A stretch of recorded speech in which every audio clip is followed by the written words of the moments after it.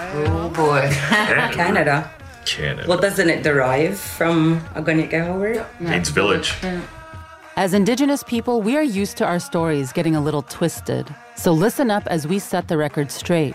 I'm Ganyetio. Please join me as we hear from dozens of Indigenous people. Together, we will decolonize our words and our minds on the Telling Our Twisted Histories podcast. You can find episodes on the CBC Listen app or wherever you get your podcasts.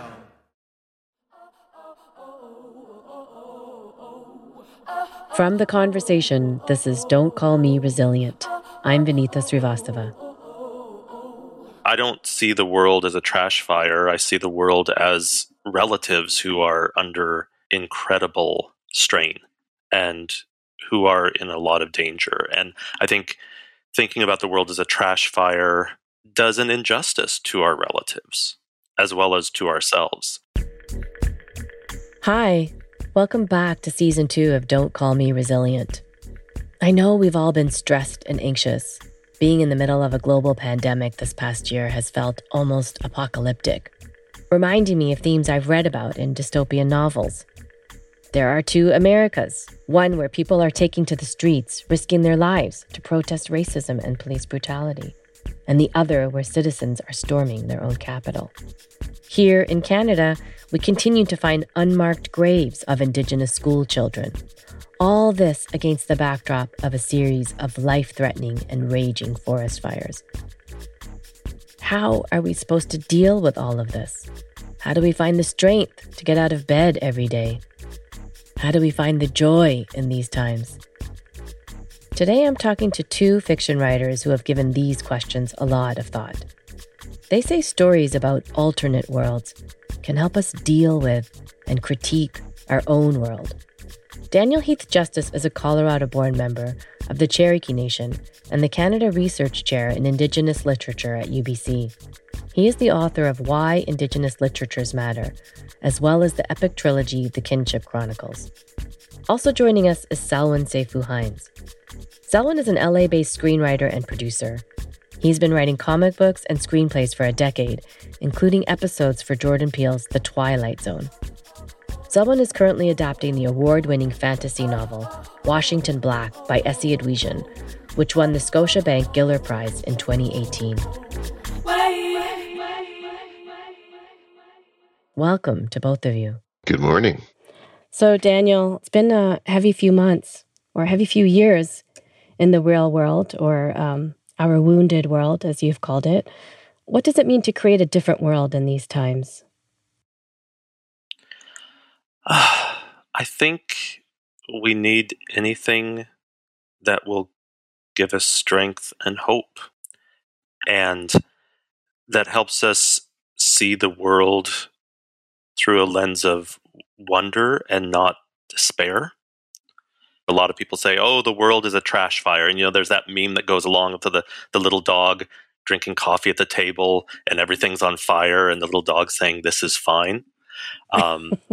And I think about that image a lot, but I think for me, I don't see the world as a trash fire. I see the world as relatives who are under incredible strain and who are in a lot of danger. And I think thinking about the world as a trash fire does an injustice to our relatives as well as to ourselves. So I think thinking about other worlds and other possibilities aren't just about kind of fantasy possibilities, but actual other worlds that exist alongside us now, and that can hopefully help make what we're doing mean more and maybe make a difference in the lives of those around us and not just the human lives. So you're not talking about other worlds like parallel universes, or are you talking about other worlds like other possibilities? I think both. I think part of it is we're imaginative and creative people, and it's not just about the world that we've inherited, and it's a really cruel and painful world that we've inherited. But there are so many other inheritances that we have, and that we have the not only the right to hold on to, but the obligation to. And whether those are worlds, in a galaxy far away or otherwise histories of the past or potential futurities. I think focusing only on the here and now often focuses on a very narrow, abusive here and now. But we are more than that.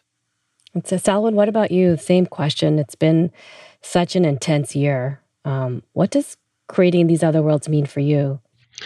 I think the artist's job, the writer's job, as I've always seen it for myself, has been about wrestling with and speaking to the state of the world's conditions. This last year, I would say for me, it's meant, I think Daniel used both of these words, hope and optimism, right? Finding those things, finding those things in the work. I have been lucky enough to be writing a show in Washington Black whose, I'd say, central philosophical tenet is optimism, is hope, because it's a story of a young boy whose narrative begins in a plantation in Barbados in the 19th century and goes to heights of magic realism and steampunk magic as he journeys around the world and finds his agency and finds his manhood and finds himself. And I think when I was pitching that show to networks, one of the phrases that I used was, there's a universality in this because there's universality in the idea that the sun eventually rises, right? That night becomes dawn, and that we all identify with the journey from despair to optimism. So I think that's been an essential part of my own work for decades, but particularly this last year, it's been much more tangible. Daniel, a lot of people use the labels futurism or speculative fiction, but I know that you don't love using those terms. You call these kinds of stories wonder works. Can you explain why? Yeah, it's not that I don't like them. I think they're really important terms. But I think when we're talking about Indigenous imaginings, they're really limited. There's some amazing work happening in Indigenous futurisms, and that's a different kind of thing. But it's definitely looking to see Indigenous peoples in the future and not just relegated to the past. But Wonderworks for me takes up our worldviews. In so much of Western culture, the idea of animals speaking is seen as fantastical, or trees having teachings to share is seen as fantastical. But in our traditions, these aren't fantasy. These aren't speculative. These are realities. And all peoples have language. Not all peoples are human. I know Wonderworks is also just a beautiful way of putting it. Thank you. I have to say it originally comes from an old PBS series where they would show dramatizations of classic literature when I was a kid, and it was called PBS Wonderworks, and that always stuck with me. So I did something a little bit different with it, but I can't say that I coined it. I just repurposed it. That's super cool. Thanks. If I can ask, what's your origin? Like, what got you interested in Wonderworks? Daniel, what got you started? I've always loved fantasy. I've always loved the world beyond the world of now, right? I grew up in a little mining town in Colorado, and it was a hard place to hold on to dreams. And I was a very, very dreamy kid. And I was really fortunate that I had parents who indulged that. My dad was Native and my mom was white, and we were one of the very few mixed-race families, but very similar to other people in that working class town. And so there were some things that were different about my family and some things that weren't. And so there were always other worlds at play and other experiences. And I think from the very beginning, I loved telling stories. I loved thinking about other possibilities. I longed for worlds where my weirdness wasn't seen as a deficiency, and where nerdy, fey kids like me could be heroes and not relegated to villains or sidekicks or, the slaughtered ones, right? So yeah, from the very beginning, I've always loved these things. Selwyn, I see that you're sort of nodding and saying yes. Can you relate to this? What got you started exploring the alternate realities? Daniel's story kind of resonates because I think so much of who we are is rooted in where we're from, right? And for me, I was a kid who grew up in the nation of Guyana in the 70s. This is an environment where there's no television, where you're reading for your, information, and you're also reading the things that are both local to the country and that come from sort of, the great external sources, which for us were the US, the UK, and India. So I read a very particular mix of fantastical work as a kid. I remember being 8 years old in a school playground reading Giant X-Men #1 from Chris Claremont, right? That was my introduction to comic books. I was also reading, there was a line of comics whose title I don't remember, but they were from India, and they essentially were narrative retellings of myths of the Hindu pantheon, right? So all the gods of the Hindu pantheon are these Homeric style stories, right? And I think they were called ASK comics. I can't remember, but they were extraordinarily influential to me as a kid. And I was that kid who I'd prefer to stay in during lunch hour in the corner of the cafeteria reading a book, and so, but adapting to some of the social mores of American culture vis-a-vis kids who look like us who read was its own sort of adventure, if you will. But you both use superhero elements in your writing. So Daniel, I know that you created a character with rage so powerful that they can uproot trees. And Selwyn, one of yours in the Twilight Zone episode, can see the future. What did those superpower elements allow you to do or say that you couldn't otherwise? Yeah, I mean, look, a lot of it tracks back to, for my case, probably for Daniel too, like that childlike imagination that we have to retain to write the things we write today.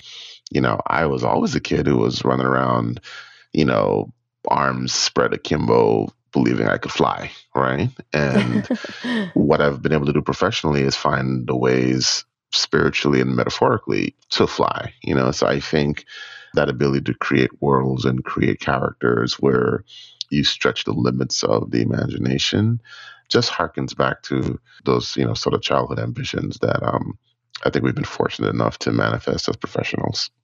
Yeah, absolutely. And I was thinking, Selwyn, when you were talking about some of those early comic books, there was one that I was just completely enchanted by, and it was called Elf Quest. And, it's these elves, there's one group of elves who ride around on wolves, and then they encounter these elves who live in the desert, and they've got brown skin. And I was totally floored. I could imagine so many things, but I couldn't really imagine elves who looked like my dad, right?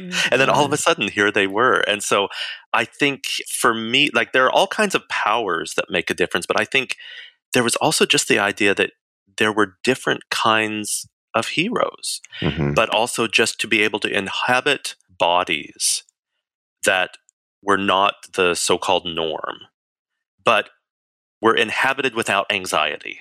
And as an embryonic queer kid, as a mixed race kid who looks white, that the body was always really complicated to me. And so it wasn't even just the big powers. Like, I really wanted to shoot lightning out of my fingers like the Emperor. That was my kind of go-to power. But it was really the inhabiting of a body that wasn't pathologized for its difference that really fascinated me. And then to see it in comics and to see it in books. Tolkien, also a huge love of mine, but the hobbits are described as brown-skinned. You wouldn't know that from representations, but they are clearly little brown people. And there are so many aspects of these stories that connected that, other people they missed. I didn't care about Aragorn. He was not interesting to me. It was the weirdos that interested me. Totally get it. I totally get it. I was always a Gimli fan as a kid. Yep. That's a good one. Selwyn, do you have one of those superpowers that you always like? Daniel says, shoot lightning out of his fingers. Oh, I always want to be a Jedi. Yeah, I mean, I think that's probably true for most near 50-year-olds of my generation. You know, we also have Star Wars in 1977, and yeah, I always wanted to be able to use the Force. I mean, I distinctly remember staring at rocks in my backyard at 8 years old, like just willing them to move. So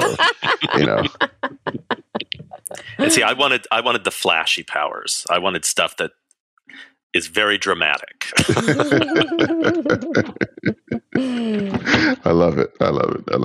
Hey, I want to talk about the Twilight Zone, Selwyn, because first of all, I love it, but you created this episode on the Twilight Zone where a mother can foresee the future, and she's able to save her black son from being shot by the police. I saw the episode as very hopeful, and I'm wondering, was that your intention? What was your intention with this episode? Well, it was the intention of the show as a whole, that writers' room as a whole, which was to take these sort of larger systemic sociopolitical issues that were, and still are, right, rending the country, and figure out how we can tell them dramatically. And really at the core of that question, figuring out, what does a Twilight Zone episode mean today? In our writers' room, we had these boards of, just all these big topics, and it'd be gun violence or police brutality, opioid addiction, transgender, right? And that's not the usual way a TV show gets written. But for us, we had to locate it in the psychology of the real, the real issues. And I knew that I was going to write the police brutality one as soon as I walked in the room, that just was something that was personally very important to me. And then it just became a matter of, well, how do I tell this story? And people always assume that, the central device in the episode, the idea of rewinding time, sort of came from the Twilight Zones or just sci-fi in general paradigms. And I always tell people, no, it actually came from, real tragic life, because the way I cracked the story was I was sitting down in front of YouTube, and I think I played sort of like one video of a bad police encounter. And the way YouTube works, so it was one video and then another and then another and then another and then another. And I'm there an hour later and it hits me. I was like, oh, this is just like time rewinding itself and nothing changing. Yeah. And once I articulated that, I knew what the episode was from a creative conceit. Yeah, it was a beautiful episode. I have to say it's there's kind of a hopeful element to it, but there's also this kind of warning in it that's still there. Yeah, no, the ending, there's a deliberate ambivalence there. And it was funny, like the ending was one of the most difficult parts to land. Like, how exactly do we get out of the story? What is the right emotion? What is the right look on the actor's face? What is the right story beat? I went back and forth for days on that, trying to figure that out with Jordan Peele. And I think the one that we landed on was just the right note. There's a sense of, is the story branching left or right? It wasn't realistic to sort of present an episode where the sci-fi or the magic gets this family out cleanly, but that the possibility was always there. The monster still lurks within the maze, both for them and for the rest of us. Daniel, you write about how Wonderworks can be an antidote to despair. How important is it for you to bring a sense of hope to these types of stories? Hope is an interesting concept, because I think hope doesn't mean freedom from struggle. I like, when someone was talking about that ending, not really resolving everything for that episode. Yeah. I really feel that. I really appreciate that, because I think the hope for Indigenous people, certainly for me, isn't a presumption that things are going to be hunky-dory in the future and that all things are fine, right? I think it's an idea that there is still a possibility that we are able to keep fighting, that the magic doesn't fix everything because there are too many of us who haven't made it here, right? And there are too many of us today who are not making it. Mm-hmm. But the possibilities of hope mean that there will be a time when more of us will make it, and more of our lands will be restored, and more of the health of our communities will be maintained. So I think when some people talk about hope, they see it as a really naive thing. Mm-hmm. But when I think of hope and the teachings I've gotten on hope, it's a really practical thing. And sometimes it's a really modest thing.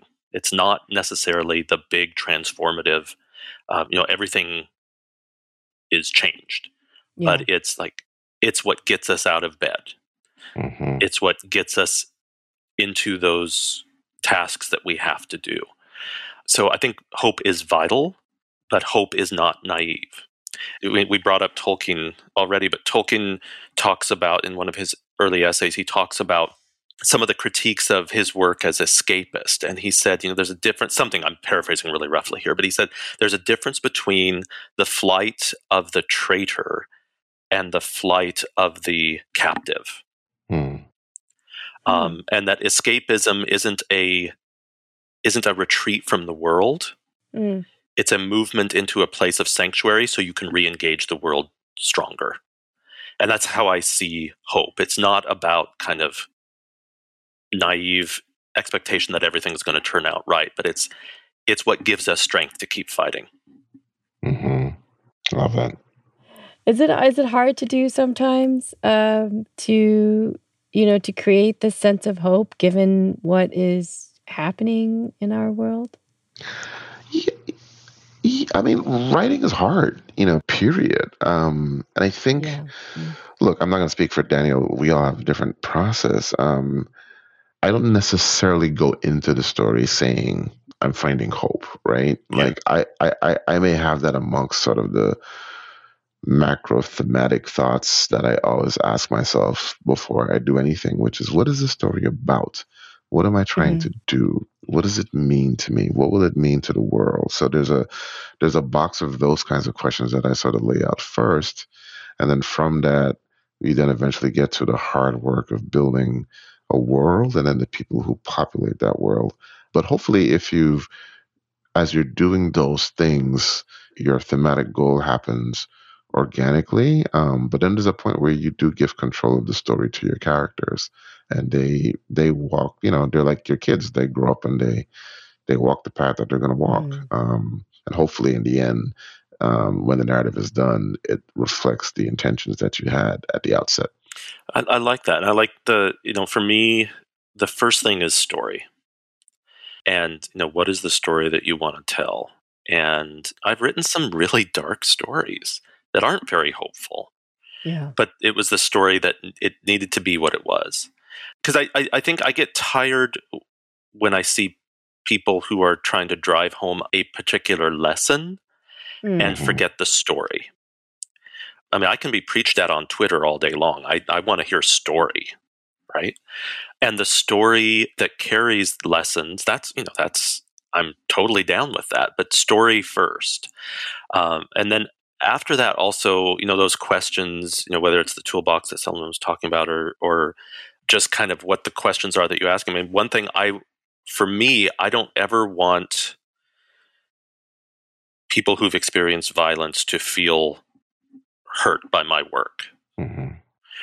That's really important for me. I don't want any Indigenous person to step away from my work and say, this did violence to us.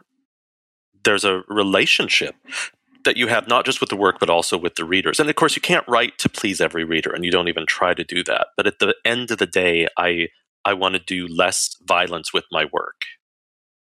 And I want to make space for different kinds of readers to see themselves and their dignity in these works. I'm not particularly concerned about colonizer feelings. I'm not particularly concerned about people who make a point of causing harm, whether they feel included. That's not my interest. But I think the story has to carry all of that. And if it does that well, then I think I've succeeded. Selwyn, you're in LA working on writing the screenplay for Washington Black by award-winning novelist Essie Edwidjian. It's a book I love. And I'm just, when we talk about speculative fiction, we often talk about looking into the future. But this story reimagines the past. It's about a Black boy who escapes slavery, as you talked about at the beginning, in a hot air balloon in the 1800s. So why is it important to reimagine the past? Because that's where we're anchored, right? When you think of time and the sort of infinite loop version of it, what's future, what's past, what's present, especially as people of color, our POV of the past, our emotional relationship with the past is so fraught, right? It's got so much emotional calluses, on it. Like looking backwards for us as a people is hard, right? And if I can write a narrative that lets us look back at the past with the same sort of wide-eyed, sort of what if magic that we do when we look at sort of futuristic things or things that imagine different future, I think that is some of the emotional and psychological work that I want to be able to do, as a writer. So that's a big part of my reasoning. I'm so looking forward to this series. Daniel, in your book, Why Indigenous Literatures Matter, you close with an inspiring quote by author Gary Hobson, who wrote, "Keep a fire." What does that mean? How would you like to see people keep a fire? I think part of it is just to bring generosity to one another and to bring a lot of courage and hold up those stories and those storytellers whose voices maybe haven't been given a centered space, and encourage them. And we have to hold up our own and help our own creatives keep those fires, and really encourage and support and expand and train, and for allies to be reaching out and providing resources to help folks get in the door. I mean, we have a lot of allies who want to help us tell our stories, when what they really need to do is help open the door so that we can tell our own stories.